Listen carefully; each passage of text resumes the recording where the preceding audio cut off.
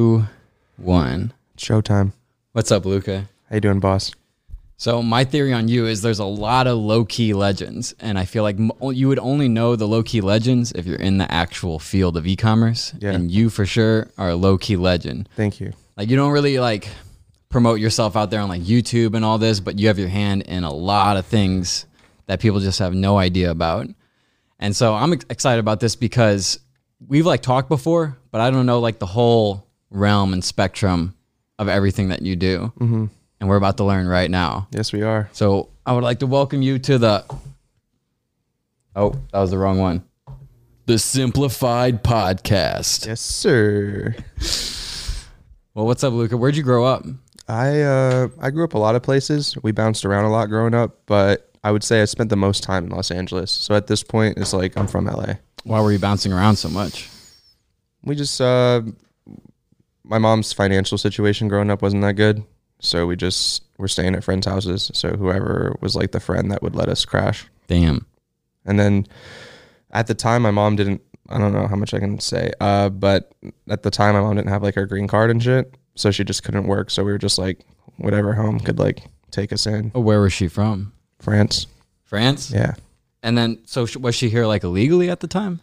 At the time, yeah. Really? She just wanted us to grow up in America. She didn't want us to grow up in France. Just because like English speaking, the education. Yeah. She was like, yeah, you guys got to be in America. We were Americans. Like I was born here. My brother was born here. So all of your family's in France?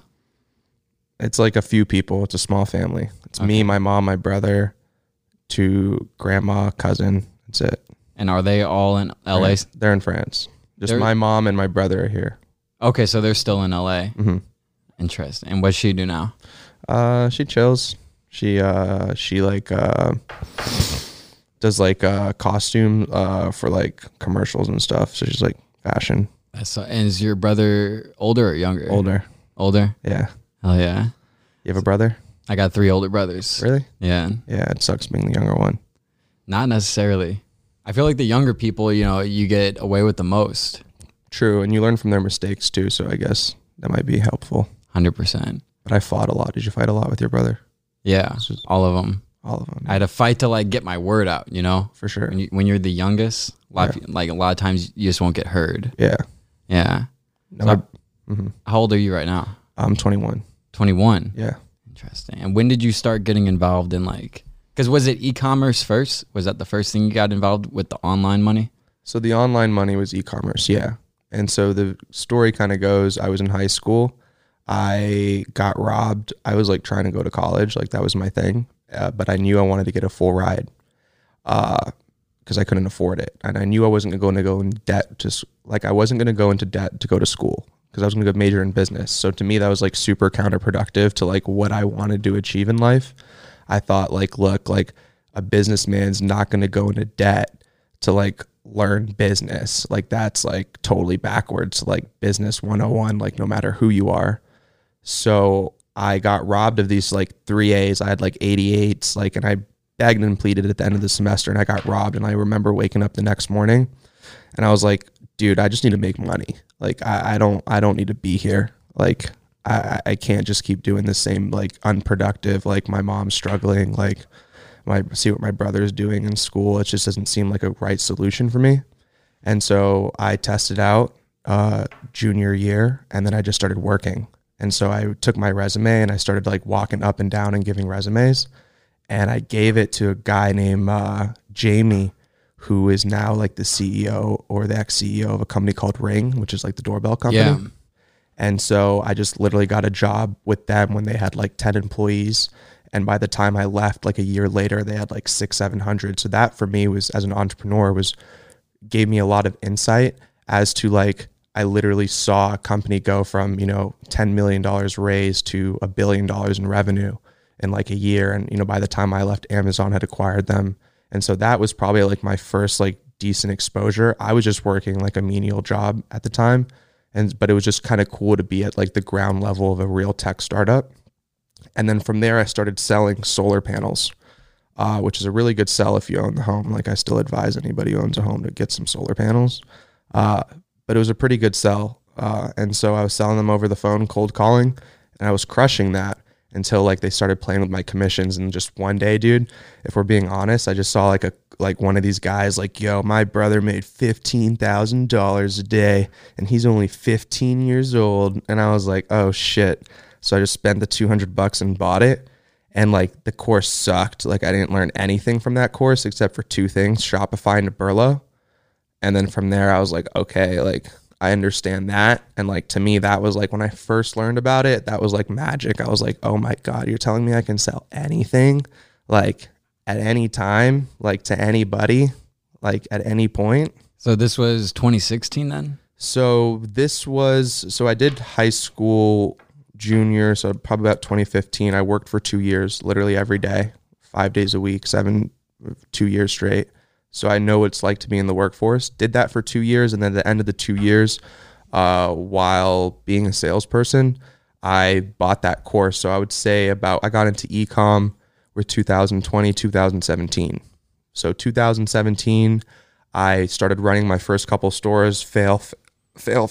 And like, I remember one time I was like in my bathroom and I was crying.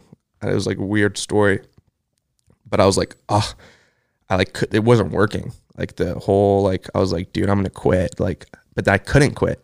You know what I mean? Like I wanted to quit so bad and just like give up and do something else. But like, what else was I going to do?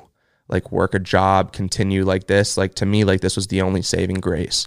And so then I found like my first, I did my first little jewelry store. And then like I figured out a way to like market it with influencers. And I was like, okay, like once that started happening, like the first month we did really great. Second month, like kept on doubling revenue month over month. And then like eventually we just went parabolic and I was like, oh shit. And then like, rest is history. And can you say the name of the jewelry store? Yeah. No, in the beginning, I had ended up giving the store away to a good friend of mine, but it was Le Gold Cartel was the first store that we did. And that was just what I had noticed is like I knew all the big rap. I was like, let me get these rappers to promote my fake chains because I was like, you know what I mean? But I couldn't afford them at the time. So I was reaching out to smaller pages, the fan pages, like Little Pump fan pages or Rich the Kid fan pages, who I knew had the same demographic as the big guys. But obviously I couldn't pay $100,000 for Rich the Kid to post it, but I could pay $10 for Rich the Kid's fan base who has the same fans as Rich the Kid to post it. And so I was like spending $10, making 100, spending 100, making 500. And I was hitting at the time. A lot of people weren't doing this. And then I started like, developing like and thinking about different ways to market and different sales and things that you could do. And then I started gaining some real traction like that. So you started scaling this jewelry store up and up and up. Yeah. And then at the end of the jewelry store, I heard that you sold the pixel data. Is that true? I never sold pixel data. Really? Okay, I'm hearing. See, this is why in the e-com world, I guess there are rumors. And so I'm glad you're here today to clear some things up, because what I've heard from multiple different people is that you sold the pixel data to Dan Folger for GLD. Damn. Yeah. I wish I would have done that. Wow. That'd be great. Hey, Dan, if you're listening to this, I've got like 20 million hits on my Pixel Buzz. Wow. Jewelry. Cut me a check. I can't believe that's not true. Like, that's what I always thought. I would love that. Dan, cut me the check. Because someone told me specifically you sold it to him for 6 figures. I would charge him 7. I wouldn't charge him 6. I would charge him 7. Okay. Bro, that Pixel is so... You see, he's done a great job with what he's... Like, I'm going to give credit where credit is due. I have my own little weird story with him. He wouldn't know it. But, yeah, he did really great with that. I didn't sell him anything. Well, I'm glad we can clear that up. Yeah. So, jewelry was your first successful store. Yeah. Did you start opening like multiple stores after that? So then one thing happened. I had met Supreme Patty, right? Which you know about. And I was paying him to promote my store. And like I was paying him and like, dude, he was like 10xing the money that I was paying him. And I was like, oh, like, wow, like this is crazy. But the thing is, I had developed a relationship with Patty and Mills, which is his manager. I developed such like, we were all the same age. Like they were from the mud, like they had come from nothing. I had come from nothing. Like we were all the same age. I saw how they were living and I was like, look, like we can take this bigger than like, me paying you for a post and like you doing this. So they came down to LA. One thing led to another, but then we made the supremepatty.com store. And the rest is kind of history from there. That kind of led to me kind of diverting business models where I had this thing where I thought influencers, like if you had 1 million followers, to me it was mind boggling that you didn't have like a lot of money, like hundreds of thousands or, you know, millions of, like I thought like, okay, you had 1 million followers, you have $1 million, give or take, right? Came as you get into this space, you realize like a lot of these guys don't have any money. Like some of these guys are like happy making 4 or 5, 10 grand a month, where like you're thinking like, dude, you have so much more upside to like your business and your platform. And so Patty kind of really opened my eyes as to like what was possible there. And so we kind of came to like a business arrangement where it was like, look, like what we had done with Patty was like so successful that we thought, why can't we do this to a bunch of people? And so then we started scaling the business that way. And then we were just opening different stores with different people. And that was kind of something that worked really well for us at the time. And what were some of the people you worked with? I mean, I've worked with like, I mean, I have to like think who I can say and who I'm allowed to say. But I think I'd be good to say, you know, we worked with Little Pump on a couple stuff. We did Patty. I just don't want to say anything that my lawyer Talon would be pissed about. So right. Shout out Talon, my dog, best lawyer in the game. So, I don't want to say, we sign a lot of non-disclosures and stuff. We do a lot of back end stuff for people. And so like we let other people take credit for the things that we do. I don't care about the credit. I just care about the money. Yeah. That's what I've learned from a lot of really successful people. You want to be behind the business. Yeah. You don't want to be the face of the business. Yeah, I don't care. Yeah. I don't care. That's why, like you said, you'd mentioned, I try not to be like super out there. Like I've learned from people. I mean, there's definitely multiple routes. I feel like I've jeopardized my personal brand and the upside that I could, you know, a lot of people are crushing it there. And like so much opportunity comes that, you know, if you display like, and you like show your accomplishments and what you've done, like you can make so much opportunity just comes migrating your way that like, I feel like I lose there. You know what I mean? Kind of being secluded and not telling people what I do or what I've done. But then in the same side, you know, it also kind of keeps me like out of the drama and out of some BS, you know? Right. Because an issue that I run into a lot now is that I'm so open with what I'm about, like the e-commerce thing and everything on YouTube, that nowadays, if I meet anybody, like say I meet this is a true story. Say I meet like multiple people at like a wedding, like my friend's wedding, and we're getting along, and then they learn what I do. Now I'm in a very tough spot because I've seen this play out many times. We're going to get along. They find out what I do, and then it's dropshipping question after dropshipping question. How can you help me? Exactly. You know what I hate? Just want to take this time and say it. And everybody's situation is different, but I hate when people ask me for help. And I'll tell you why. Nobody helped me. So like if I can do it, and I'm not any smarter than anybody, I attribute my success to the fact that I was just more focused and worked hard. But like people like, dude, I was literally fulfilling drop shipping orders. I was looking at the Shopify. This is how bad this was. I was taking the order and I was typing the address in like Amazon. Like I was typing it physically. Like my first like 300 orders. On Amazon? Like I would, Amazon, AliExpress, whatever was sold, like I was just like screenshotting.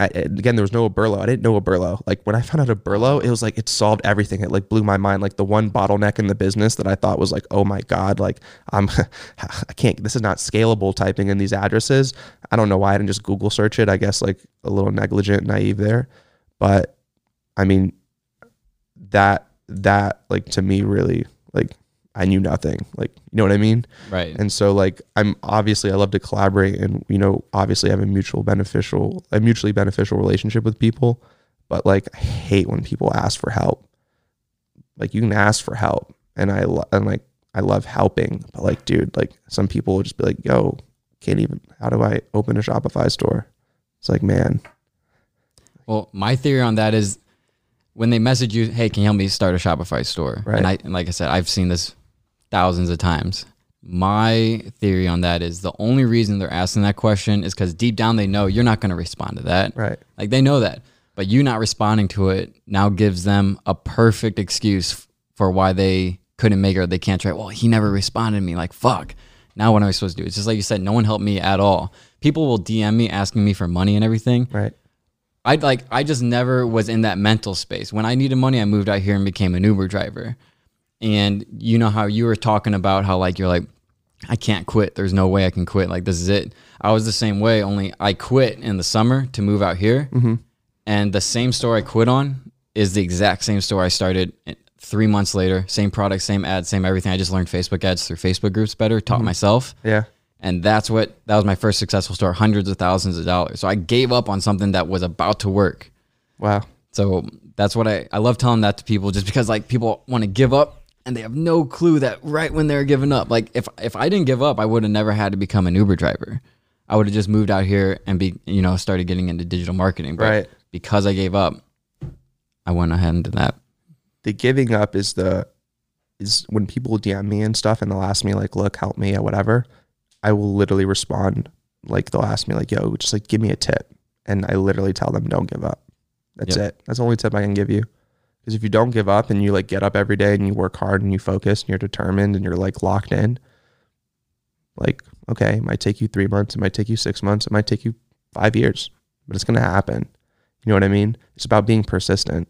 Like people think that like rich people are like, I might not know the notion and I don't want to speak for people, but it's like kind of like this sentiment that like, oh, like luck, like none of that is like, it's hard work, dude. And it's just like being persistent. And if you just be persistent at your craft and like what you're focused on, the rest is going to fall together. Like so many things like are different. Like, oh, somebody had told me one time, I kind of got offended because like they might not have known, but like you were really lucky meeting Patty. Cause obviously like I was making money. But like Patty, like once we did the Patty stuff, like that kind of scaled me to like a whole nother realm of where like I now had the credentials and the numbers to be like, to walk into any room and be like, this is what I've done. Like, listen to me. And like the proof would back it up. But when I had, what in that specific situation, the guy was like, you got lucky. And people don't know, I had sent Patty literally like 30 emails. There was like a certain time in my life where like, I was like, I had crashed my car, a couple things, and I was like digging into like my $5,000 that I told myself I would never touch. And I, at the time, had an apartment and I was like young and I was like, shit, how am I going to figure this stuff out? And like, I knew I was selling clout goggles at the time on the Gold Cartel. And I knew Patty was wearing them all the time. I was like, dude, if this kid could, wear these clout goggles, I know they'd go crazy. In retrospect, in hindsight, it did. But I sent that kid 30 emails, literally 30 days straight, 30 emails. I knew that he would be the one. I just knew how to get in contact with him. And he was, at the time, a couple 100,000 followers coming up. Like they weren't checking their email. And then once we got in contact, the rest is history. But like that wasn't luck. Like I could have stopped after the second email. The last email I sent him, I remember it was a dissertation, dude. It was literally 3 pages long. It was huge. It was like breakdown. It was like, this is the potential. This is a screenshot to what I'm doing now. Like the whole, like, you know what I mean? Like it's not luck. Like, it's persistence. It's resilience. It's honing in on my craft, having an objective, having a goal and working hard. 0 to 100 million in my eyes is just hard work. The rest and the billionaires and stuff, maybe they like have an extra IQ point or something, but to like get from 0 to 100 million, I really think it's hustle, it's focus, it's persistence, and just being determined. Yeah, it's consistency, patience, and then a huge one is not letting your ego get in the way. That's a tough one, and that's one I'm battling with to this day. Now, a lot of the stuff that I might be talking about here, I still need to apply. Like, you know what I mean? Like, right. I'm not the most focused person. I'm not the most resilient person. Like, I'm not here working on my computer 12 hours a day like I should, taking it to the next level. I'm constantly distracted. And like you said, your ego, sometimes you'll be like, oh yeah, things are good, or I'm cool, or, whatever. But that's a really good observation and a really good point. Well, I see it a lot in people who want to start YouTube. They're like, yeah, I love to start YouTube. I'm doing this, whatever. And then they hop on YouTube, they make 10, 20 videos. They don't get a video that breaks like 1,000 views, and then they give up because they don't like their name being attached to videos that have a couple hundred views. For me, a couple hundred views are great. You said like I get the lucky thing at time. Like you're so lucky to live the way you do, or wait, you're so lucky how that one video on YouTube popped. Well, what people don't see is I started YouTube when I was 10, Right. a year after it was released. And my first video was 2008. I made about 350 videos until I was about 17. Then when I was, 16, then I got a busing job so I could work 2 years, gave up my high school, like social life, because I had to work 2 years to get chest surgery because my insurance wouldn't cover it. What happened with your chest? I had these huge growths in my chest. They look like golf balls, literally like this. I can show you the picture later. And that taught me, like, there's a goal, go after and get it. My parents are threatening to kick me out if I got the surgery. All this crazy stuff was going on, all while I'm like giving up the YouTube life, giving up high school, everything. But then I finally got the surgery. And I remember to go under, like what the anesthesia was $500. I'll save the $500. I'll just do it awake. So I did this shit awake. Like I felt him drilling it. Like he had to do suction, like fat suction to get to it. And he had this pole, literally scraped my breastbone, and I'm awake. The only thing they gave me is like a stress ball to squeeze. And so that's what I mean by consistency. Like a lot of people never have that. I talked to this girl recently here, and she's like, yeah, I'm just going to college. I've never had a job before. And then we got on the topic of dishes. And she's like, I don't know how anyone could ever work in the restaurant industry. Like, I can't imagine rinsing off a plate. And I go, wait, have you never rinsed off a plate in your life? And she goes, no. I'm like, what do you mean? What happens with your plate? She's like, oh, I just get a maid to do it. And so it's like, you got, it comes down to what we're talking about. You have to be the one who does it. You can't just ask for handouts. You just can't ask. And some random opportunities can come to you. Yeah, I agree. Yeah. People underestimate that side of things, I think, for sure. I have a question. What's your love for music over there? Because I know you got the studio, and I was just curious. I was meaning to ask you, like, what's your deal over there? Like, are you like getting on the track, or? Yeah, I'm getting on the track. Really? But do you have some records? I do. I got send 3. me some. Yeah. It's Scotty Free on SoundCloud. Really? It's just for fun. And where that comes from, when I was 19, I was sophomore year at Mizzou. 18, I didn't really know what I was doing. And then 19, I was like, that confusing part of your life where you leave like your parents' home and then you really start finding out who you are. Yep. Well, I met my friend Ben, and he taught me a super valuable lesson. He goes, Scott, life's all about one thing only. It always comes back to keeping it real. And he was big time into freestyle rap. Right. So from that day on, I've been freestyling pretty much nonstop for like 5 years. And for real? Yeah. You can freestyle? Oh yeah, definitely. That will help with like your, people, like there's little things in life, like people will underestimate, like playing video games, like that will improve your reaction time with things. Like being able to freestyle, it's like actually really difficult.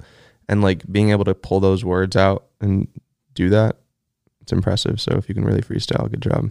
Yeah. Well, I can't. The biggest thing I've noticed is it improves my conversational skills so much, because I agree with that. When you have an idea in here and you can not only put it to rhymes, put it to a beat, but actually make it all make sense. When you're having a conversation, it's the same fucking thing. And then that also applies, like that video I filmed recently, Day in Life Pro Dropship Part 3. I had nothing planned for that. I freestyled everything in that video. Right. And it comes from that same thing in your brain. So that's where that comes from. I enjoy making it. It's fun to do. It's not something I'm pursuing, but I recognize the importance of it. And it's just fun. Right. That's what it's all about. It is fun. One of my passions lies, like if you could ask me, like, where would you make your, billions of dollars anywhere, right? Because obviously, like, my goal is I one day hopefully would like to make billions of dollars, right?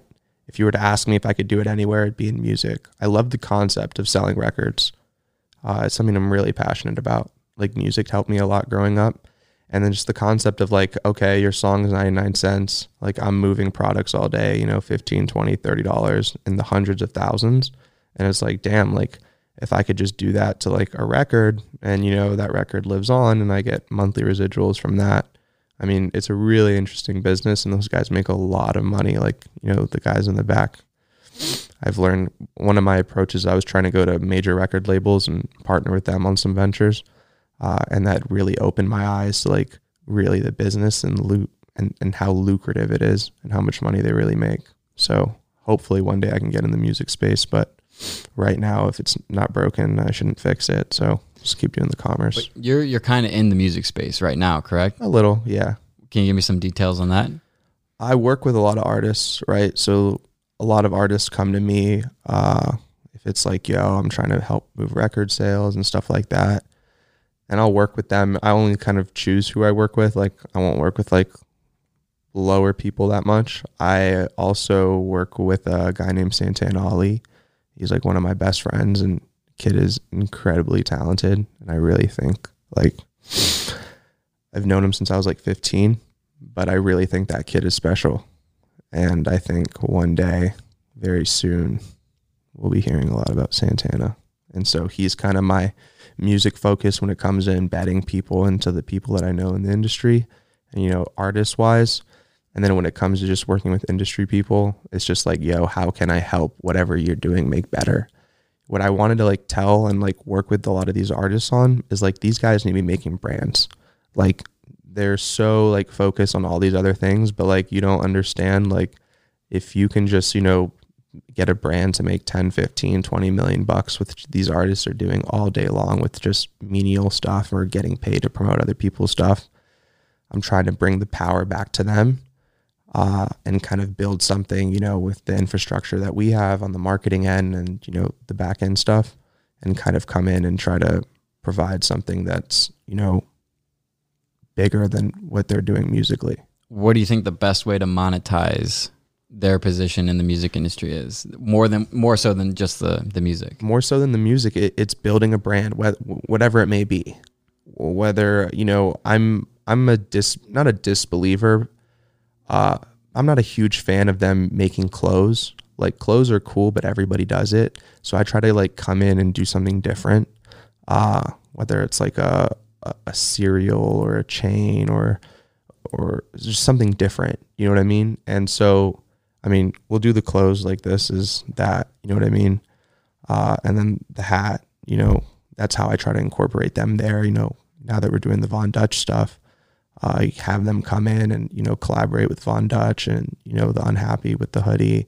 We'll do stuff like that. But I really think, I mean, especially with the women, there's more products for women, you know, when it comes to the makeup, and it's a really interesting space. And I feel like people are not really exploiting it the way that it should be. And so I'm trying to come in and fix that. Yeah. So tell me about the Von Dutch and the Unhappy, because you are the owner of Unhappy, correct? I'm one of the owners of Unhappy. One of the owners. So I like to do things. When it comes to like, I can't be the CEO of all these businesses, right? Like I have like a list on my phone of like all the things I have like equity in or I'm partners in, and it's a lot, and it's honestly too much. And I'm working to like figure out which projects are really the projects that are worth my time and like focus and energy. But I'm like a huge believer in a team. Like, I don't want to do all the work for one project. Like, I know what I'm good at. Like, I'm good at making sales and driving traffic and getting people to see it. Like, that's what I'm good at. And so like, when it comes something to a clothing brand like this, it's like, dude, I'm not a designer. Like, I can't sit there on Photoshop and do that stuff. Like, there's certain avenues and certain people I can't get it on. And so I have to be strategic. Like, people have to be brought on. With Unhappy specifically, you know, there was a lot of assets involved with the website, the domain, and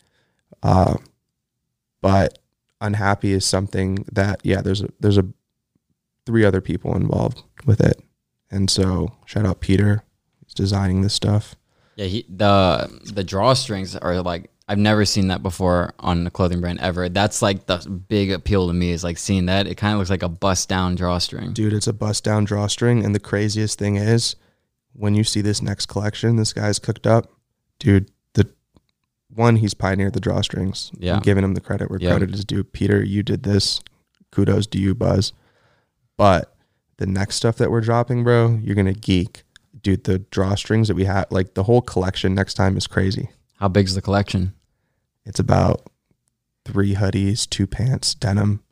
But we're doing like some cut-ins. We're like doing like embroidery on the denim. Like, you'll see, but it's crazy. I'm going to get you some stuff. Awesome. And so the Von Dutch stuff is thanks to this guy over, you can't see him, Benjamin. What's up, Ben? Shout out the Balminator. That's my guy. I mean, he basically kind of facilitated that whole thing. And so I thought these guys were doing millions of dollars a year online. I would just think, I mean, it's Von Dutch, Right. You know what I mean? And they were doing well. And I just thought like, okay, like they make money on like their point of sale because they have a couple retailers and stuff like that. But we came in to kind of just take it to the next level.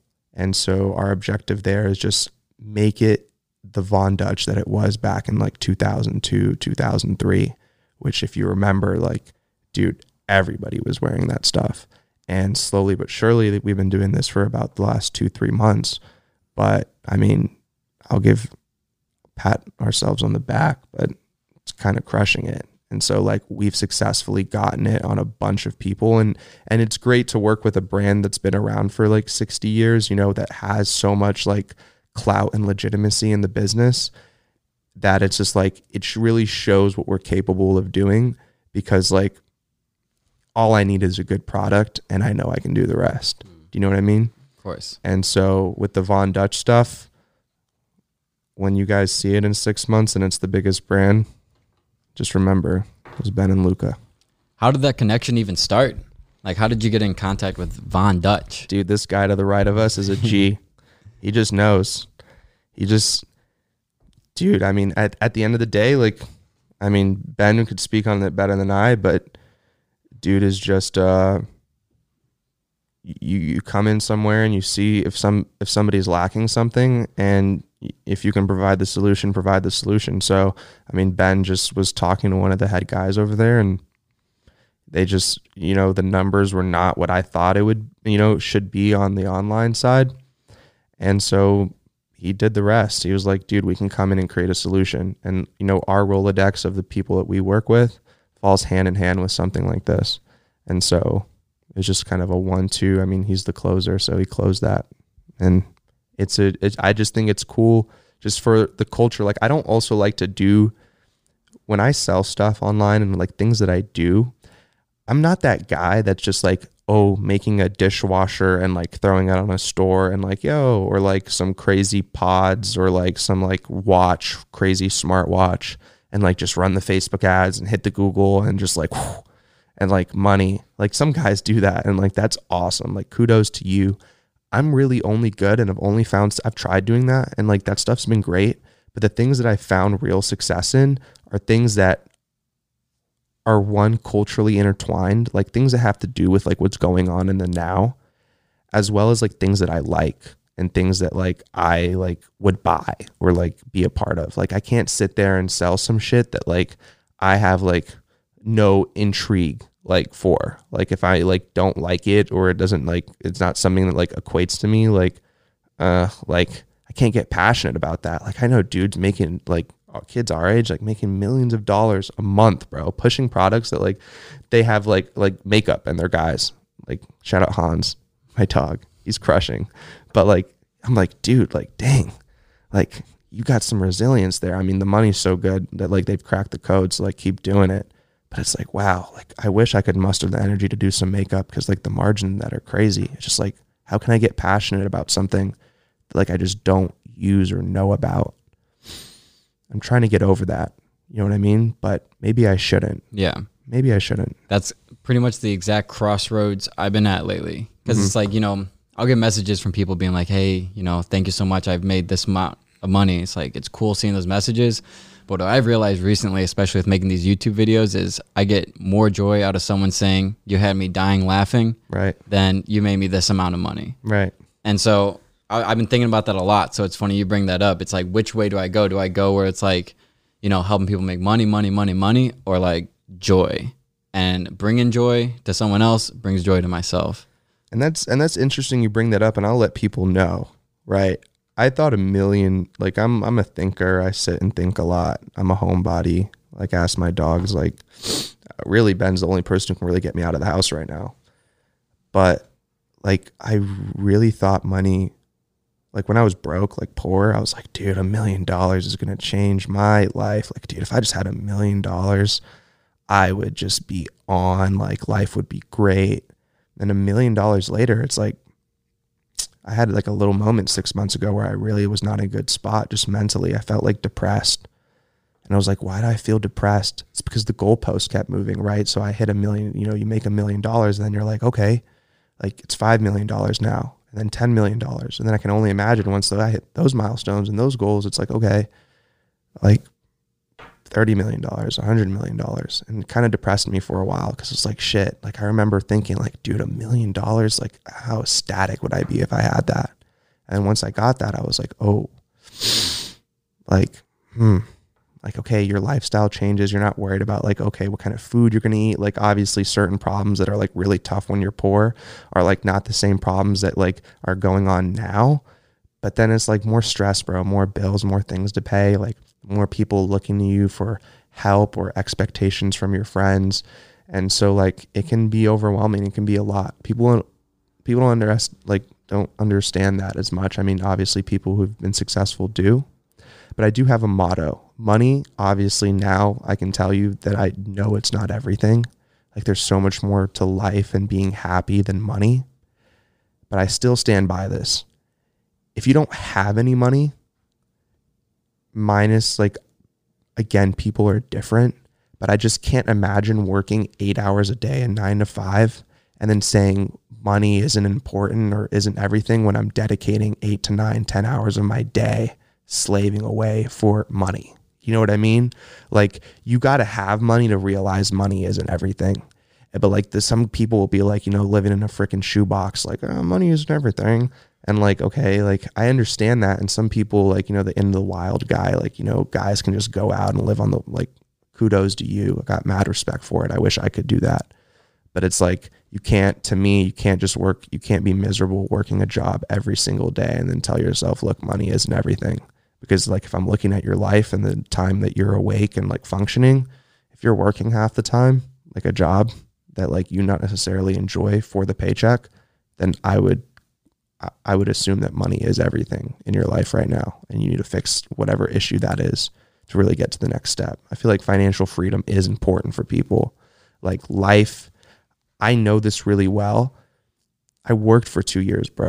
You know what I mean? Like legit 5 days a week, hustling, grinding, no friends. Like people who really know me know, bro.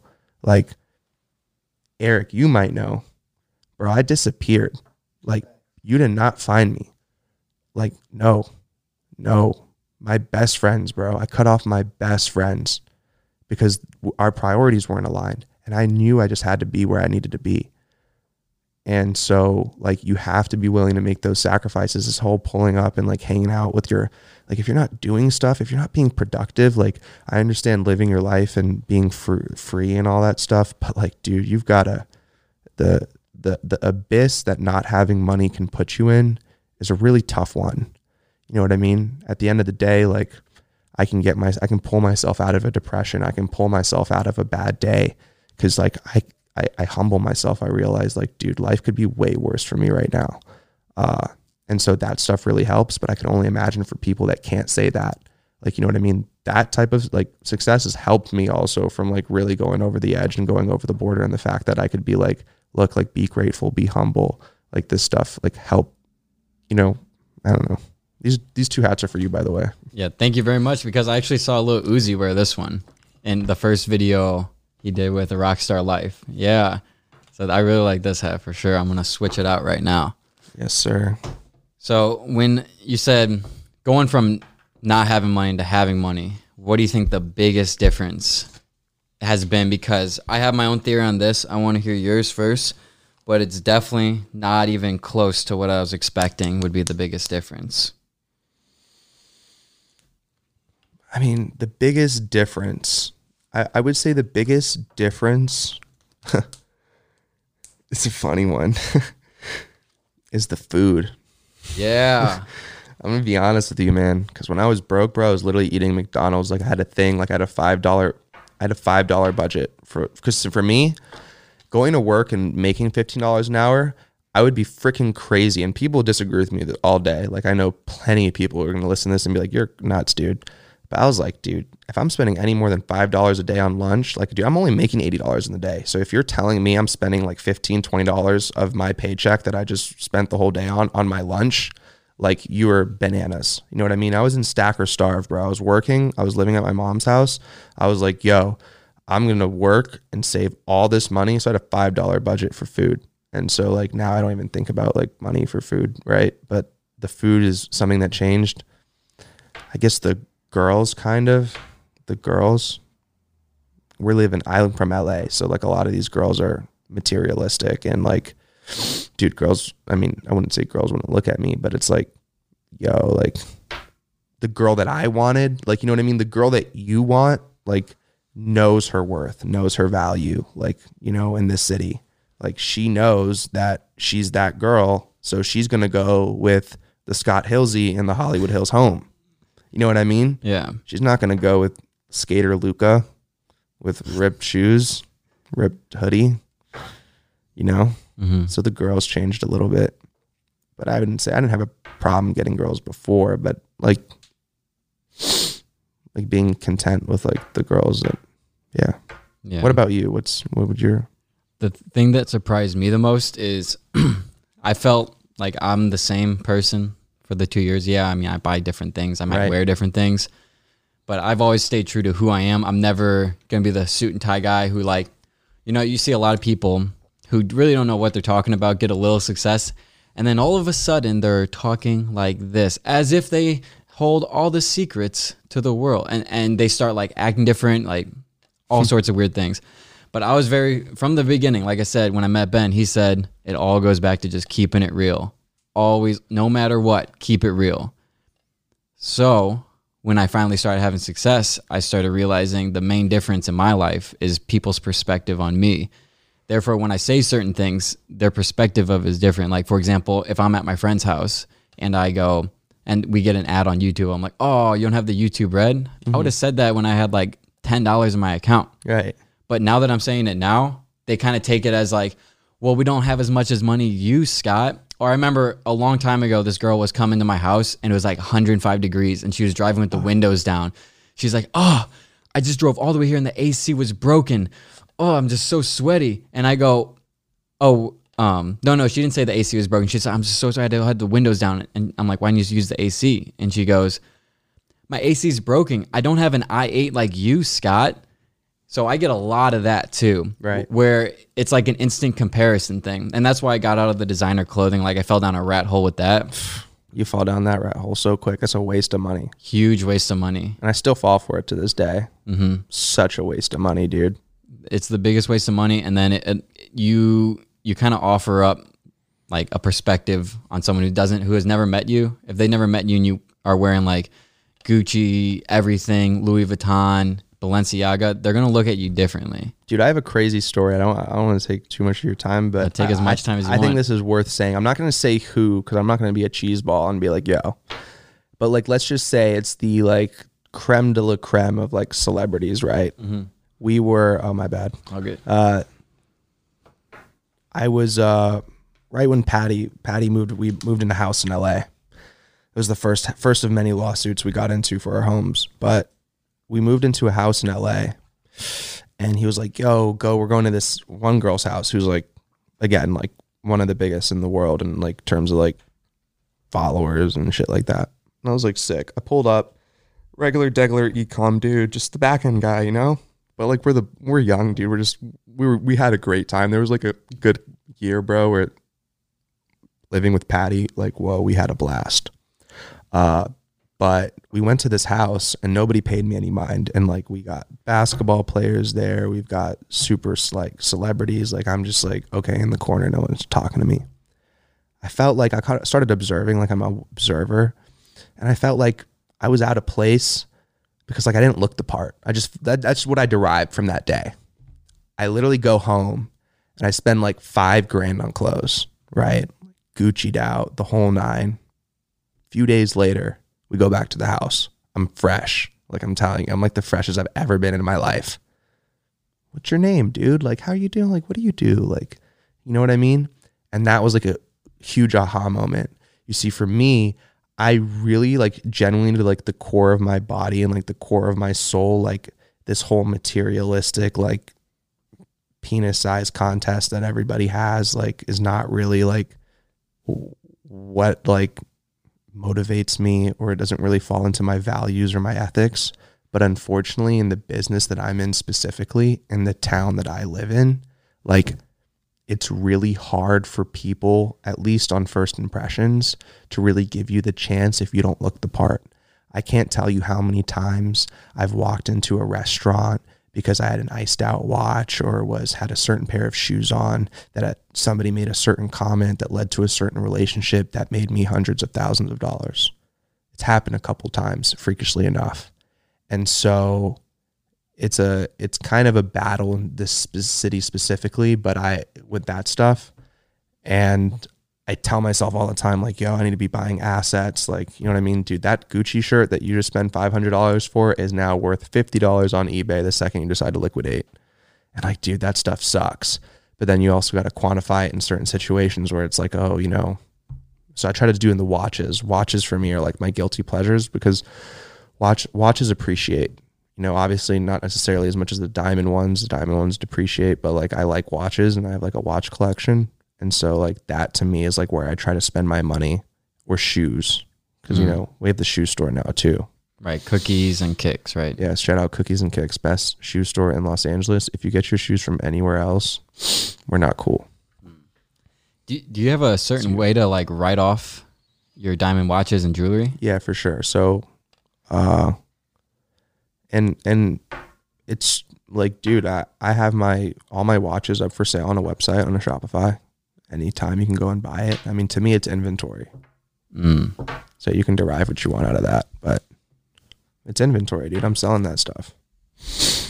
Moving money. And the thing is about watches, they appreciate, bro. Like I just sold like a double quick presidential gold. I made like $4,000 on it. I bought it a year ago. Yeah. It's like little things like that. People don't understand, like there's little things you can do, like putting your money in a Wealthfront account, or like downloading Acorns, or like, you know, Robinhood, like me and you have been talking about. Like you have to make your money work for you. Like one thing that I'm really like against now is a big available cash balance. Like I'm not into that stuff anymore. Like I used to be like, okay, let's stack the Wells Fargo account. But like, what does that do? Like you take that against inflation and everything. And it's like, bro, you're losing money every year. You just don't know it. You know what I mean? So now all my money is in a Wealthfront, which gives you 2% a year just for having your money sit there, because the banks make money on your money, right? So now tech startups are coming up, Wealthfront, the biggest one.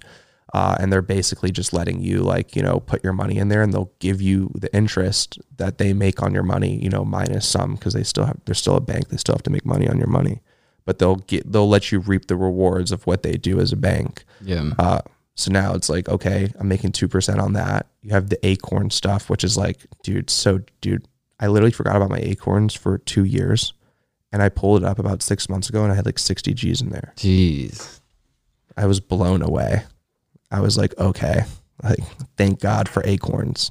You know what I mean? It's just little stuff like that. Like it's a two-way thing, right? You also have to make money. You have to make sure that like you're in good standing with the IRS, the whole nine, but your money has to be making you money. I'm a huge stock guy, huge, you know, any type of investment, whether it's real estate, whether it's a rental property, whether it's a Bitcoin or a Tesla or a, you know, Goldman Sachs, whatever it may be. I'm a huge avid believer in making your money work for you. And I'll be honest with you, if like I did the math, I'm not, it's too much of an accountant like hurdle to really do it, but I would argue I've probably made close to as much money trading and just doing stocks and like investment stuff than I have on the e-com side. And I'm not like a guy who sits on Forex all day for 5 hours a day, you know, doing technical analysis. Like I told you when we're sitting at the pool, like, dude, I'm just investing in things that I like and things that make sense, things that I'm seeing every day, like reading articles, reading news, watching, you know, I watch news a lot, Bloomberg, like the markets, like just listening. Like I'm not over here breaking my back over a computer doing trades. I'm just investing in like viable, smart investments that just make sense. And you said something interesting to me the other day. So you wake up around like 6 a.m., right? Yeah, 6. So you don't necessarily like sit there and trade for 5 hours, but what you like to do is sit there and watch the stocks. Just look at them. I'm going to give you guys free game. Ready for this? Let's hear it. Twitter is the most powerful social media platform. Why is that? It's not even close. Because all the big tech guys all the real smart people in the world are on Twitter. And people underestimate Twitter, bro. I wake up at 6 a.m. You know what I do? I scratch my eyes. I take a deep breath. And I just go on Twitter.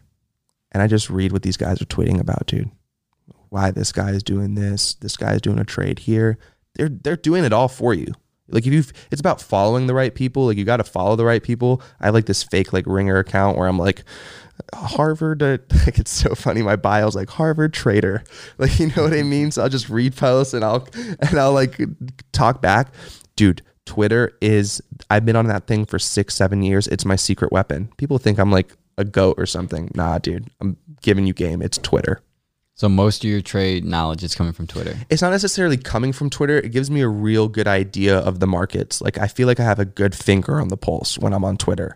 Like when some guy who owns like a $10 billion hedge fund thinks that like Tesla is massively undervalued and like, you know, is giving you a full like historical report, you know, that I just click on and I would now read his work and research for a good 20 minutes. I'm now understanding that this stock is now incredibly undervalued, right? And then I'm looking at Elon, I'm seeing you 25 million followers, you're getting freaking 100K retweets on everything that you're doing. You're one of the great genius minds of our lifetime, you know what I mean? And you have a product that everyone loves and you're spending zero on marketing. So when you're at an all-time low at $180, I'm going all in. You bet your mom I'm going all in. And that's what I learned the hard way. It's like you were saying, you don't want your cash to just sit there. I just talked to my friend Jeremy. He said the average accredited investor has 13% cash, like 50% real estate, like 30% stocks. He broke it down for me. And my big regret is thinking back a year ago when I bought my car. Like I said, I grew up and we didn't own a car over like $5,000. So my parents always said, you know, always buy your car in cash. You don't want to pay the interest. Well, they weren't accounting for like an $80,000 car. For sure. So I bought that in cash. Oh, nice, dude. Good job. I look at like if I would have put that in stocks. So say I got that loan for $80,000, putting no cash down, 5% APR. If I would have taken that 80 grand and say put 40 in Tesla, 40 in Shopify, I would have made about $250,000, off of that. And it was all because this is real facts too. Yeah, like you really would have. Exactly. I was so knowledgeable. Like even my friend said, hey, listen, don't tell anybody, but Shopify is about to start fulfilling. They're about to open up their fulfillment center. Buy stock now. It's at 180 and Tesla was at like 210. It was right before the drop. So it's like, for those of you guys who don't know, Shopify is now at 550, I think. 550. And Tesla's well over 900. But I chose to buy a car instead of making the money work for me. I bought depreciation liability rather than an appreciation asset. Oh, for sure. Yeah, dude. It's so many things I could tell you like that. I mean, it's about learning. People need to understand that when you do things like that, it's okay to do them. And I embrace problems and fires. I call them fires. Like we got fires going on all the time. This is like basically bullshit. I embrace that stuff, but you have to learn the lesson. You have to know that the next time you have 100 G's and you're at the BMW dealership that you should probably either finance it or, you know what I mean, make another decision that's smarter. Yeah. It's about learning and not repeating the same mistakes. Definitely. So, it was like one of those things I just felt like I want to do this so bad because 3 years ago, my car was a 1998 Honda Civic. And I remember being so embarrassed because every parking lot I went to, I had the worst car. And all of a sudden now I have the best car and I'm getting way too much attention. Right. Especially in Missouri. Right. Every single time I went to the gas station, 3 conversations minimum. Every single time. And I started hating that so much. So it's just so weird how like your perspective can change on things. Because now at this point, I could care less about, you know, at this point, buying an extravagant car. All I want is like probably just like a reliable Tesla. Right. Something, it's kind of just like having an iPhone where it's like you don't have to worry about, before the iPhone, people were selling $35,000 gold plated Blackberries and like all these different models. And then they just simplified it because now that's one less decision you got to think about or even have on your mind. It's just like the clothing, like Steve Jobs wearing the same outfit. Like when I went through my designer phase, not only would I spend like sometimes 30 minutes, an hour deciding what am I going to wear today, but I would also like spend so much time looking for the stuff to buy too. So much time, and time is the most valuable thing. Time is the most valuable thing you have, dude. So wherever, what does it say? Wherever the energy goes, the energy flows, or something like that. Yeah, you're talking about energy. You guys want to know something crazy about this guy? And I don't believe it, so I got to see it. But apparently, wherever he goes, lights will like flicker and turn off. Yeah, I've been advised not to talk about that too much anymore. Did I screw up? No, you're good. I've obviously posted about it a bunch, but I recently met someone who also has it, and this guy's like in the billions, and he said, "Listen, you probably shouldn't be talking about that like publicly anymore." Just because he's like been through it himself. He's like, then they're gonna whoever wants to stick and prod you and like test you, and then you're gonna get into a lot of things you rather than just focusing down on your own knowledge of it. The feds.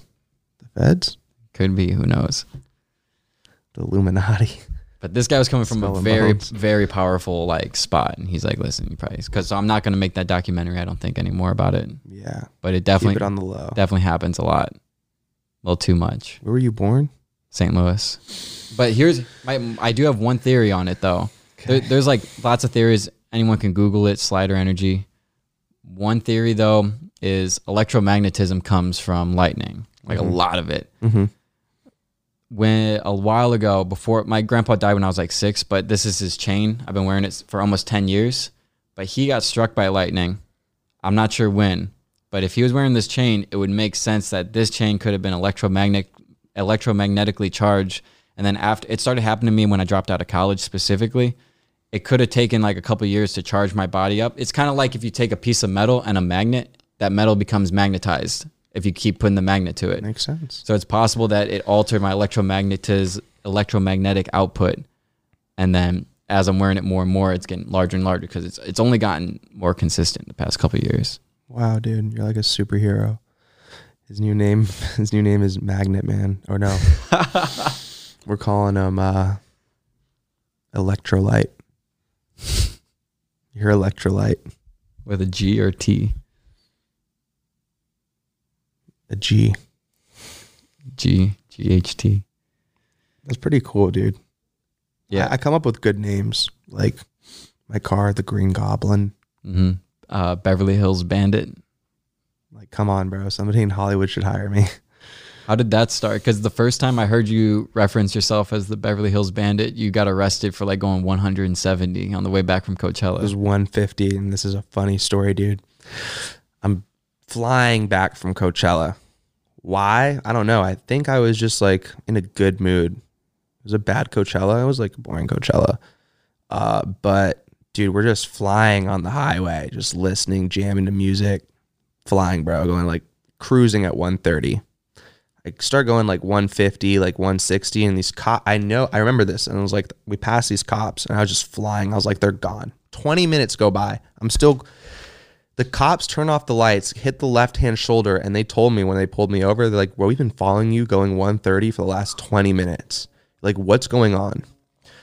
So when they pulled me over, I was like, dude, how'd we get out of this? And I told them I was Marshmallow, and I was coming back. No, this is a real story, bro. Bro, this fool Peter, I'm like, yo, Peter, how do we get out of this, dog? I was like, dude, they're throwing me in jail. 150, bro? That's a felony. Like, yeah. That's like real endangerment, bro. If I clip anybody, we're all dead. Like, my mom is probably flipping out listening to this, but we're all dead, and she knows.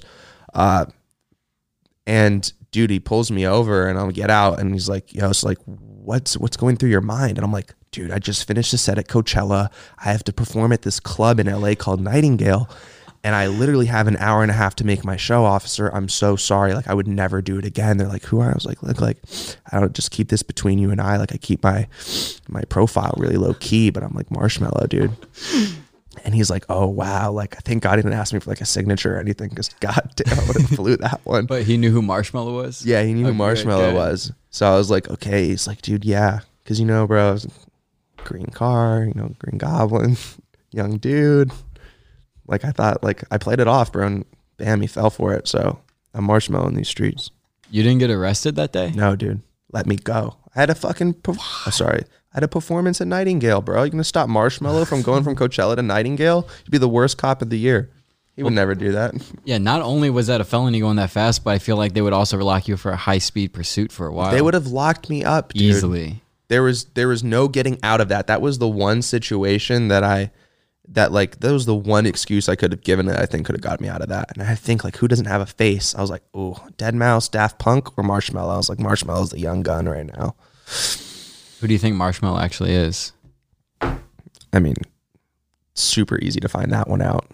It's not Tiësto, right? That was all a public like thing. No. We'll talk about it after the podcast. Okay, I googled it once. I couldn't find it. No, when I show you, you're gonna be blown away and be like, "Oh, that was right in my face." I bet it's another artist. Technically it is. Yeah, it's kind of like that theory that Post Malone is actually Justin Bieber. Have you heard of that? That's a retarded theory. You never seen that? No. Oh, look, this will blow your mind sometime. If you slow down, if you speed up Post Malone's tracks, sounds exactly like Justin Bieber. And if you slow down Justin Bieber's tracks, it sounds exactly like Post Malone. It doesn't sound even like, oh, they sound kind of similar. It sounds like the same person. Have you done that on that thing? Have you slowed it down on that? No, there's just a bunch of YouTube videos Really? about it. We got to look that up in the car. Yeah. Check it out. See Post. No, I doubt it though. It'll blow your mind for sure. Really? Yeah. No. Yeah, I would link it up right now, but I have a feeling that they're going to demonetize me. No, we can't have that. We need you to make money off this video. Exactly. 1 million views, like and subscribe. 1 million views. And comment. Yeah. Nothing negative. Like, I don't know why people comment negative stuff, man.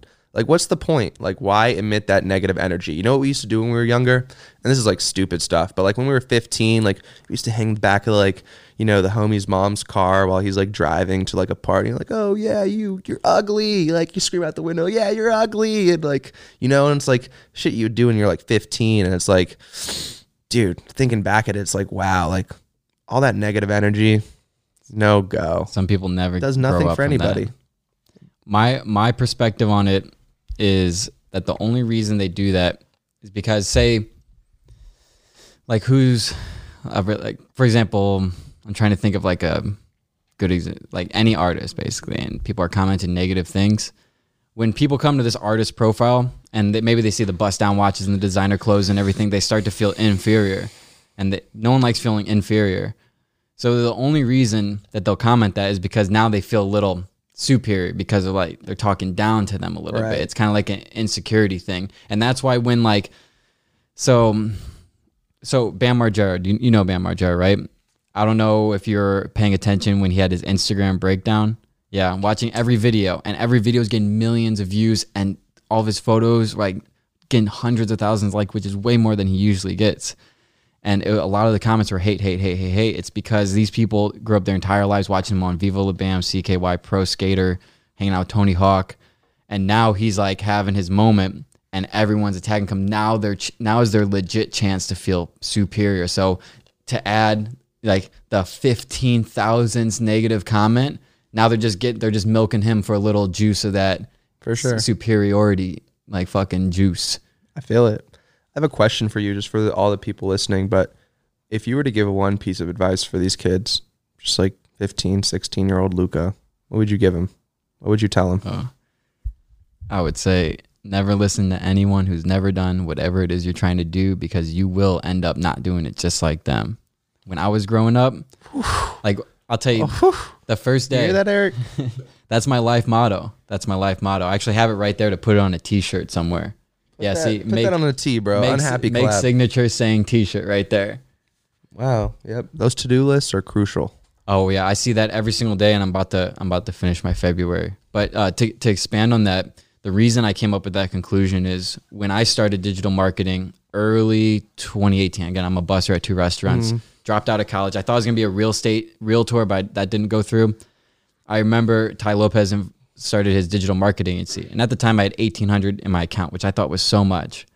And I remember that came up, and I said, "There's something to that. Like, I think I could be good at that." And then I talked to my mom about it, my parents, and they're like, "You'll for sure fail at that. You shouldn't even try.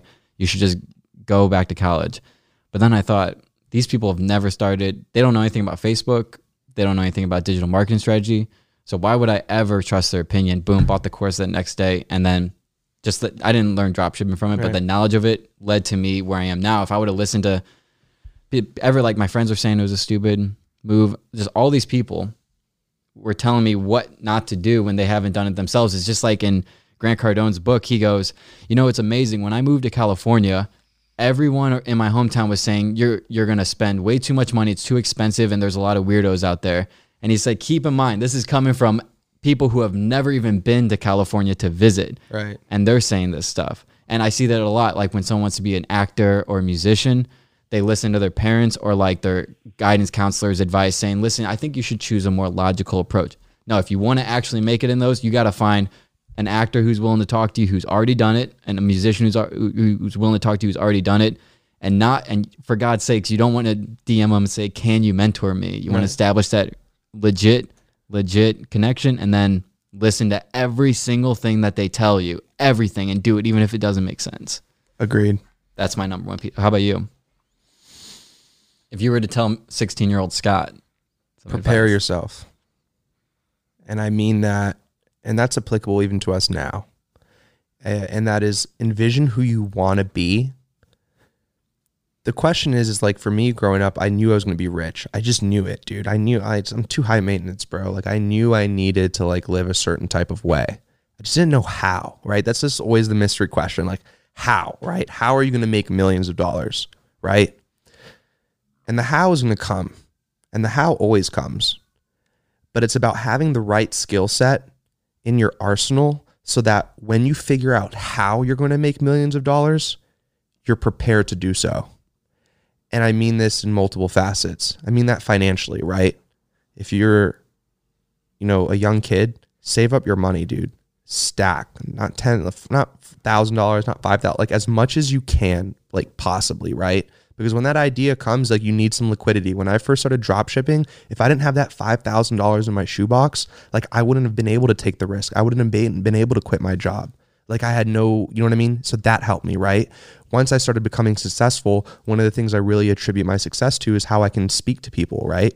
Like one of the things, like when I was starting, I just knew I saw all these entrepreneurs, all these really successful people, like just, speaking really well. And I knew like I needed to get my vocabulary up. I needed to be able to sound like the person I wanted to sound like, right? I knew I needed to focus. I knew I needed to be able to how to focus. Like I couldn't focus. So I was like, I would train myself to do little things. Like if I can't focus for 30 minutes and do this, attribute good habits, right? And so that when the how comes, right, you're there. Like, and even now, like somebody like you or I, like, where do you want to be in 10 years? Where do I want to be in 10 years? What things can I do now to put myself in a position so that 10 years from now, I can execute the things that I want to, you know what I mean? Mm-hmm. And thus preparation, because I don't know how I'm going to be worth hundreds of millions of dollars one day. I didn't know how I was going to be a millionaire though, too. You know what I mean? It will come, right? The universe works in very mysterious ways. And the law of attraction is something I really, really believe in. Like if you want it and you're going for it, it's going to come to you, but you have to be prepared, because if it comes and that opportunity is there and you don't know how to focus and you're sitting at a meeting and you speak like a Muppet and like no one's taking you seriously and you can't hold your own and you're not somebody that can actually doesn't have the wherewithal to sit there for 4 hours and stare at the computer because you're just like so used to doing 20 different things, you know what I mean? Like playing your video game, hopping on your iPhone. Like these are things that like, no matter what level of success you're at, I feel like is applicable on all tiers of like the totem pole. Prepare yourself, dude. Because when it comes, you need to have the resources and the knowledge and wherewithal to execute. And I think that's really important. And then also very importantly, the openness, because one of the big mistakes I see a lot of people have is they're like they have this plan and they have these exact steps on how to get to it. And they're so narrow-minded on that plan that they don't see that like, oh, maybe this exit is going to take me there 10 years earlier. And so I remember explaining this when I was in college. Like I remember I was saying the same thing. Like I know I'm going to be very wealthy. I don't know exactly how. And nor do I worry about it. All I know is that it is happening. And I'm already feeling like it has happened. As soon as you feel like it's already happened, all that. But But the issue is, like I said, when I dropped out, I had like one small connection in LA, and I said I'm going to be a realtor because he's in real estate. If I would have stuck with that, I would probably just be another realtor in LA right now. But the fact that I was like open completely to look, I was looking for a location. It honestly boiled down to this. I didn't want anyone telling me what to do ever again. Yep. I was told what to do my whole life. I was the youngest, so it comes from that. And so when I found out that, realtor, you still have to like kind of take orders and all this, maybe I can do my own thing. Thus, I was open to the digital marketing strategy. Thus, I was open to drop shipping. And that's how I got here today. If I would have just stuck to that original plan or the OG plan of just going to college, like you said, it makes no business sense to go to college and become more in debt. What stupid. Like I remember this like literally made tears shoot out of my eyes a long time ago. But when I was 18, I needed money. So I made these pamphlets that said, I'll rake the hell out of your leaves. And then it was a picture of me in a suit with no shoes with the biggest rake you've ever fucking seen with a fisheye. So it was like just like, what the hell is this? Like, I just want to make people laugh with the pamphlet. I didn't want it to be another boring like leaf removal pamphlet. So I had it like this. And I put these pamphlets all over. I skateboarded, it was like 10 degrees. And I got a call like almost immediately. This guy was laughing his ass off. He goes, hey, we just got your pamphlet. Me and my wife are dying. Do you think you could do the leaves tomorrow? I go, yeah. So I showed up and all I had were paper bags and a fucking like rake. And he's like, my yard is like 2 acres big. Like, you're going to do it like this? I'm like, I got no equipment. So they let me use their equipment, yada, yada. Ended up being this multimillionaire dentist who gave me 5 referrals to, he says, listen, we're friends with all these people in Colombia. You go to any of these and say, I sent you, they're going to give you a job. And I ended up getting a job from that. Wow. But it goes way beyond that. So fast forward 3 years later, I'm talking to this one girl who still goes to Mizzou, and I'm telling her this story. And she goes, whoa, this sounds really familiar. And I'm like, yeah, maybe you like see me mention it before. And I keep talking. I show her the picture of the pamphlet. And she goes, oh my God, Scott. I take an entrepreneur class at Mizzou, and the teacher is teaching about you. And I remember I have that weird thing with energy. Right when I said that, the TV paused, shut off, and my internet went down. And it was like, I'm not an emotional guy, I wouldn't say, but I couldn't even stop them though, because it all came full circle. Right. It all came full circle. Like, I dropped out of a school to become an entrepreneur, and now they're teaching about me who dropped out. And it goes back to what you were saying about how it doesn't make any bit, like, why would you go to a college class for entrepreneurship when the professor obviously wasn't a successful entrepreneur himself, or maybe was and wasn't. But I don't know if this guy teaching this class is the best person to listen to on that subject. If you want to be an entrepreneur and you're currently paying a student loan because you want to get a business degree, you are doing it wrong. Go to your college admissions tomorrow and drop out. Take my advice. I'm being so serious. I know a 15-year-old dude. He literally has $1 million in the bank account. Like, if that kid can do it, what do you make his money from? Drop shipping, bro. I know some crazy, like, whoa. The guys in Asia, bro, and Singapore are really crushing. I know like this group of Singaporeans. It's probably not the right term for it, but we'll just call them Singaporeans. Dude, these kids are nuts, bro. This kid's 15 years old, has $1 million cleared. I know this. Like, I wouldn't say it if I didn't. Dude, if that kid can do it, anybody can do it. That like even motivates me. Like, I need to get up and like work harder. I need to work harder. I'm not working hard enough. Yeah. Sunday though. I feel the exact same way. Like, how much percentage of work ethic do you think you put in on like in like a year that you could, but compared to what you could? In all honesty, you want to know the true answer? Yeah, because then I'll share my true answer too. In the beginning, when it first started clicking, I never seen myself work harder, and I haven't worked as hard as that first few months. Those first few months, dude, I was sitting in front of a computer 10, 12 hours a day. My roommate at the time, Dylan, will vouch for this. He'll tell you. He would leave to work, and he would come back, and I'd be in the same position on my computer in the living room. I would not leave that sucker. If I could keep that same work ethic that I had for those next 3 months, I would be so rich right now. I would probably say, realistically, the amount of time during the day that I actually am productive in all honesty, it's probably 10%. Damn. Yeah, I'm honestly around the same way, 15%. If I'm being real, like if I'm really just quantifying like what I do in my day, like waking up, and it's pretty sad. And I got that office. I don't know if you ever came to my office, but I got an office and I thought like that would like force me into working, right? Like I'm paying like 10 grand for this freaking thing a month. Like, you know, I forced myself in this office. No. I worked less hard in that office than I do from my home. So it's one of those things that, dude, if we could max it, like, dude, me and this guy right here to my right of me, man, if we could spend 100% of our time, dude, Eric, imagine that. Imagine you were productive 100% of the time. Look at you. Right. Dude. No, you'd be way higher. There's nothing compared to the work ethic at the very beginning when you have nothing and you're just trying to make it work. When it hits the first time. Hard. What about you? Hype Raps? You feel like when Hype Raps first took off, you were like the best? 24-hour days. When it just first starts hitting and you have nothing. Especially when you have a deadline. You don't even open the Shopify 6 months in. Right. Yep. When you have that deadline, that like, this is a disgusting story, but I was like the same way. I remember I had a certain deadline and I was working up to that whole 2 weeks, every single day, and got to the point very, very bad where I'd wake up at like 8 a.m. and I wouldn't eat anything basically all day. I'd just have like a snack or two, but got to the point where I didn't want to like distract myself by going to the bathroom. I'd fucking piss in a water cup just like this and just pour it out the window. Because I didn't want to leave that workspace at all. That's a crazy one. I pissed in bottles, but not for that reason. It was the wide mouth ice mountains. Like I did the vitamin waters. The vitamin waters. Yeah, my mom will tell you this shit was gross. Worst time of my life, pissing in bottles for 6 months. Oh, dude, I had to do that shit when I was driving Uber out here. No one wants to let you use your bathroom in LA. Like Nobody. That's not one business. It's not like people who come here from LA.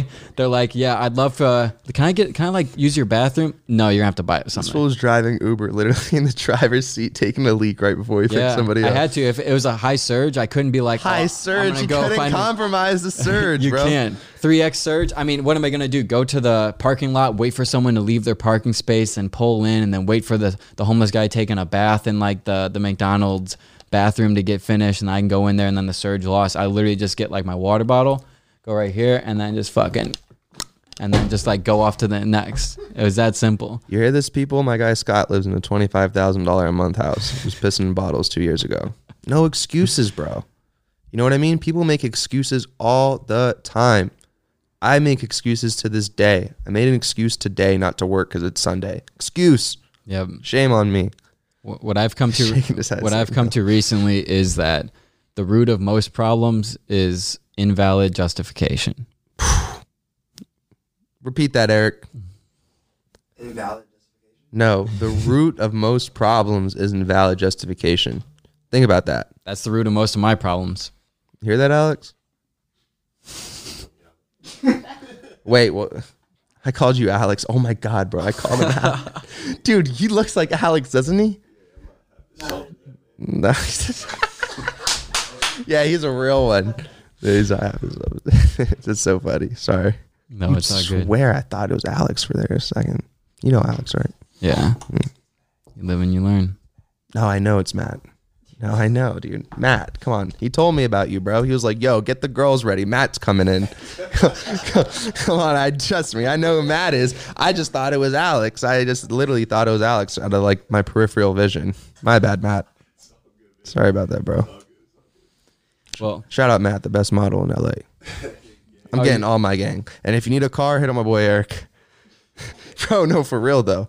This guy is flipping cars, bro, like a magician. Really? Dude, like Magic Jack, bro. He's just making them appear and disappear. Drop shipping cars? No, not drop shipping.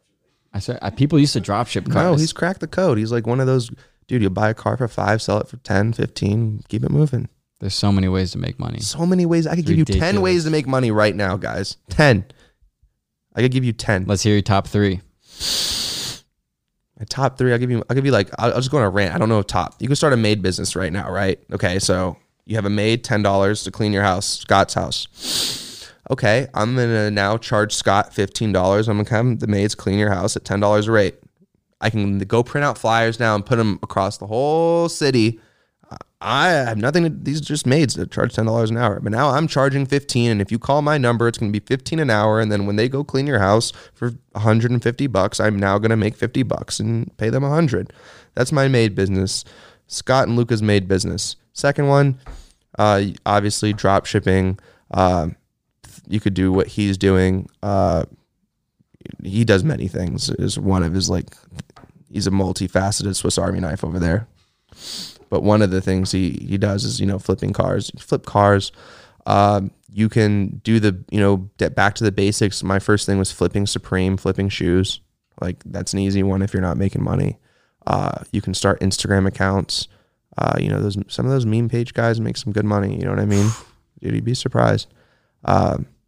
Obviously, we can go.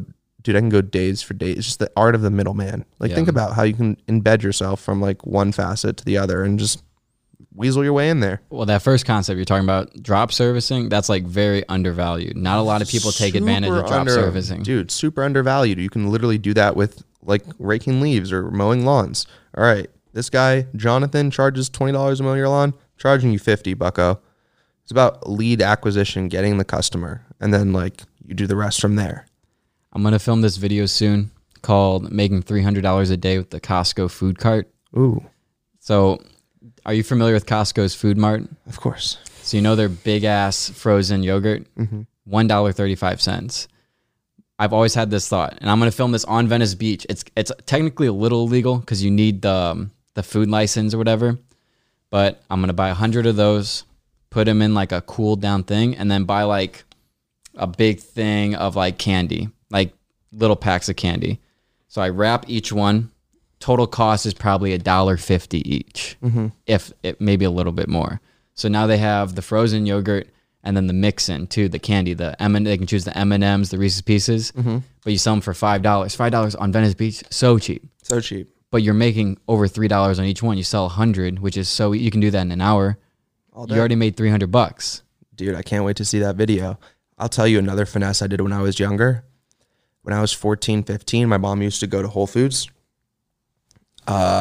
She was really not wise with her money, but like she like really wanted us to eat well. Like that was one of her things. I don't know if it's like a cultural European thing, but like something about food is like we can be living in like the gutter, but like we have to like eat like decently. You know what I mean? Right.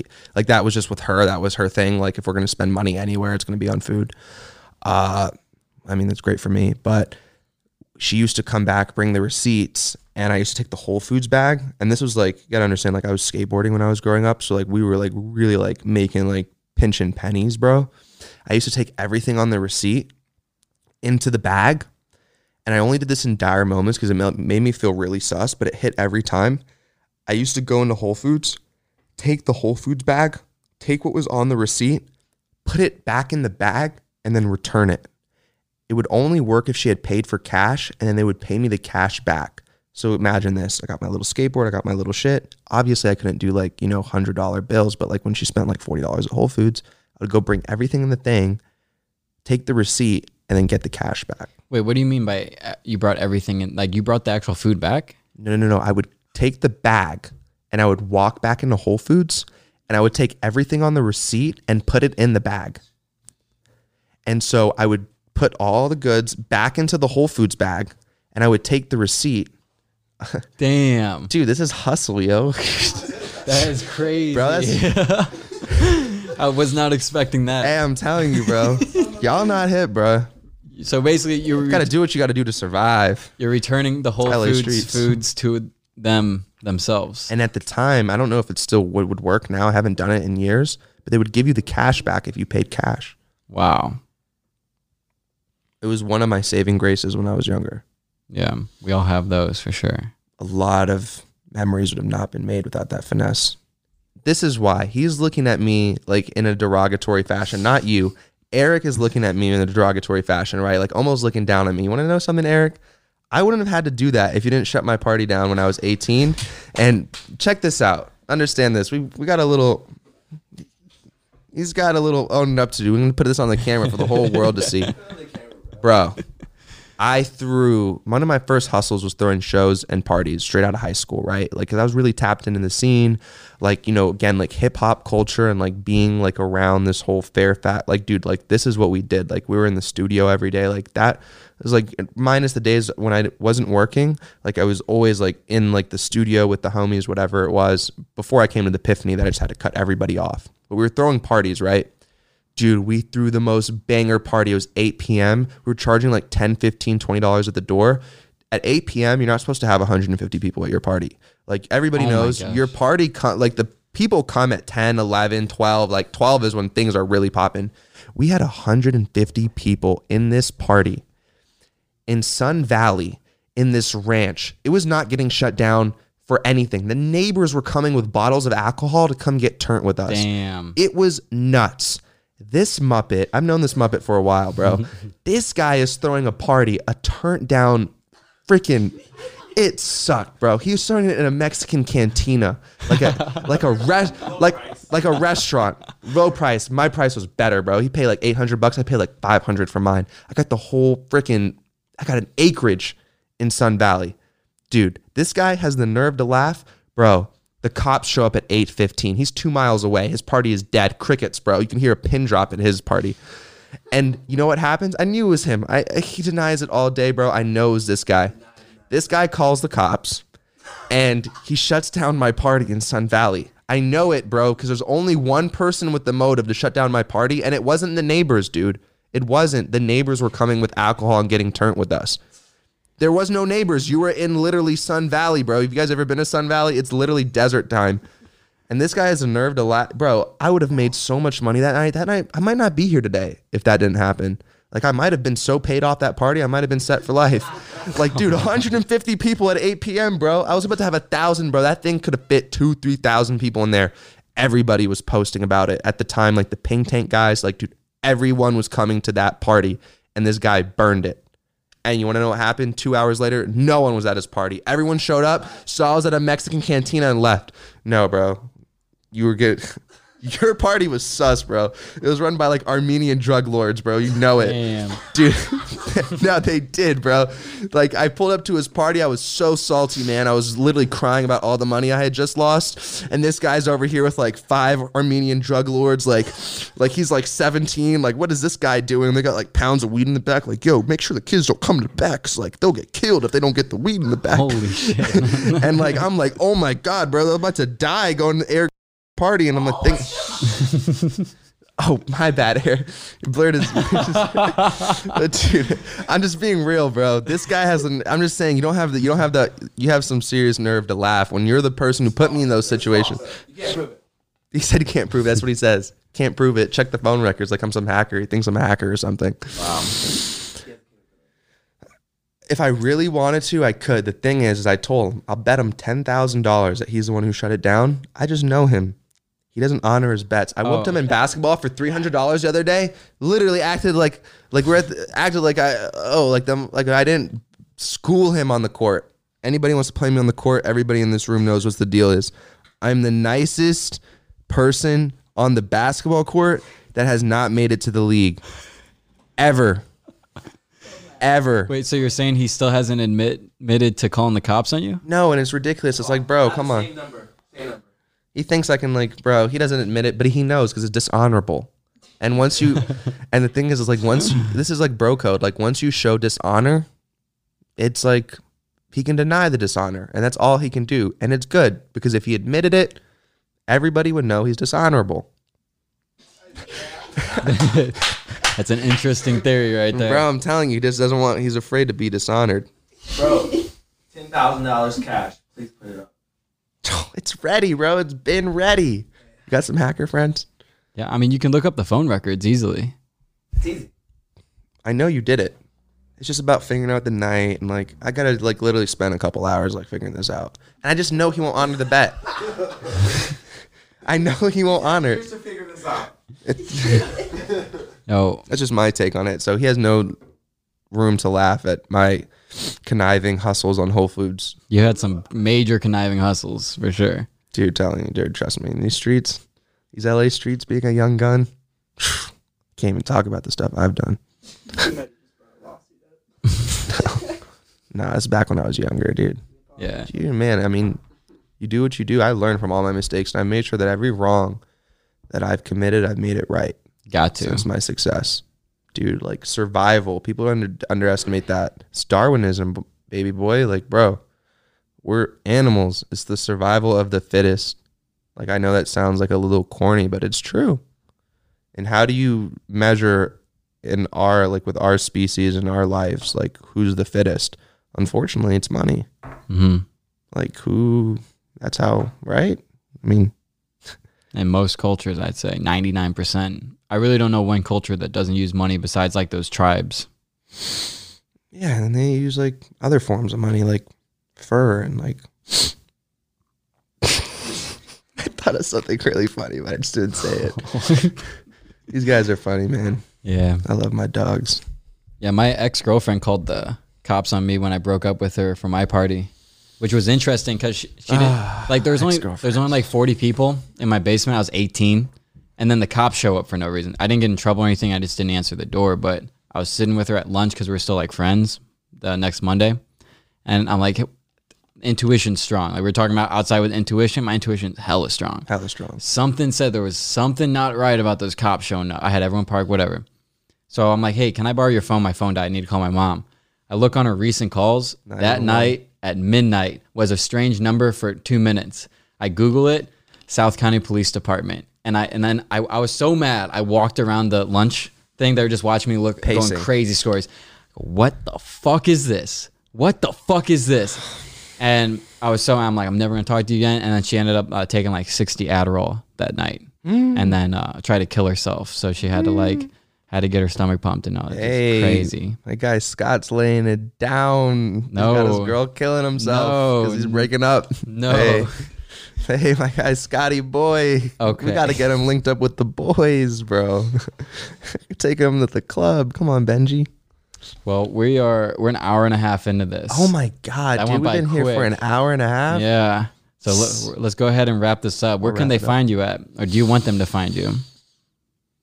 Do we want them? I got to ask my manager. The people watching this, if they could, his Instagram. We're good with my Instagram? Don't be DMing him asking for how to build a Shopify store, asking for...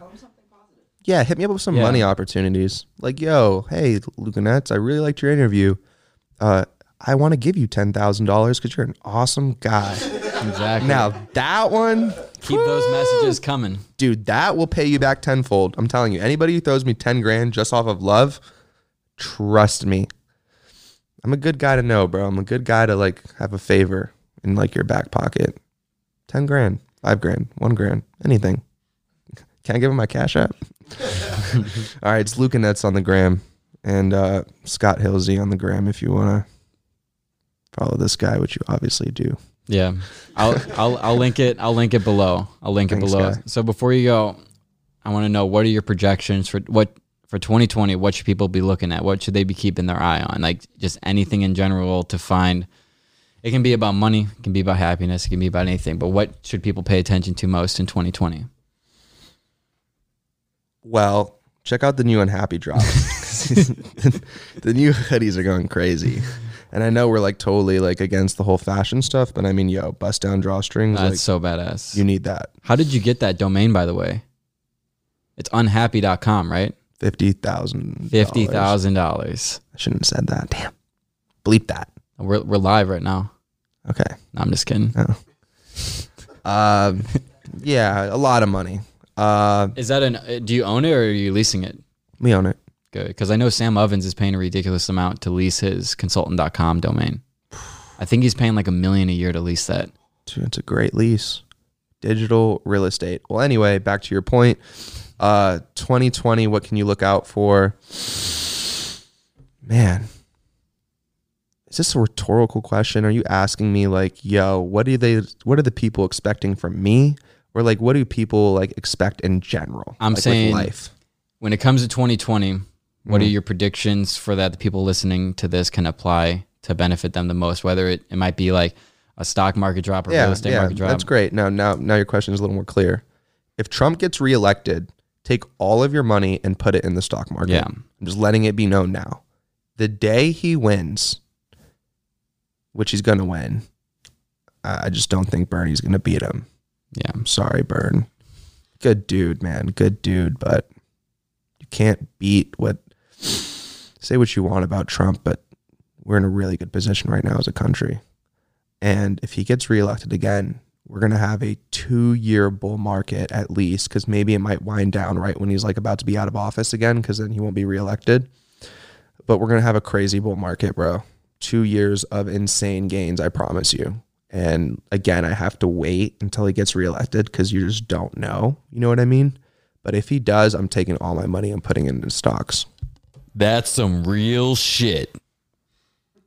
Did you guys hear that? Oh, damn, for real, dude. Like, no cap. Like, dude, take your $100, $1,000. The show will be a couple fucking, sorry, language, but yeah, you know the deal. That would be my 2020, bro. Take advantage of the economy. Take advantage. Well, cool. Well, thank you so much, Luca, for coming on here. Thank you, Scott. Really appreciate it. And who knows, there might be a part 2. Part 2, baby. Let's go. Peace out, everybody. Thanks for watching. This episode is brought to you by Honey. No, I'm just kidding. Oh, dude, I was Can you imagine? I was like, he's getting a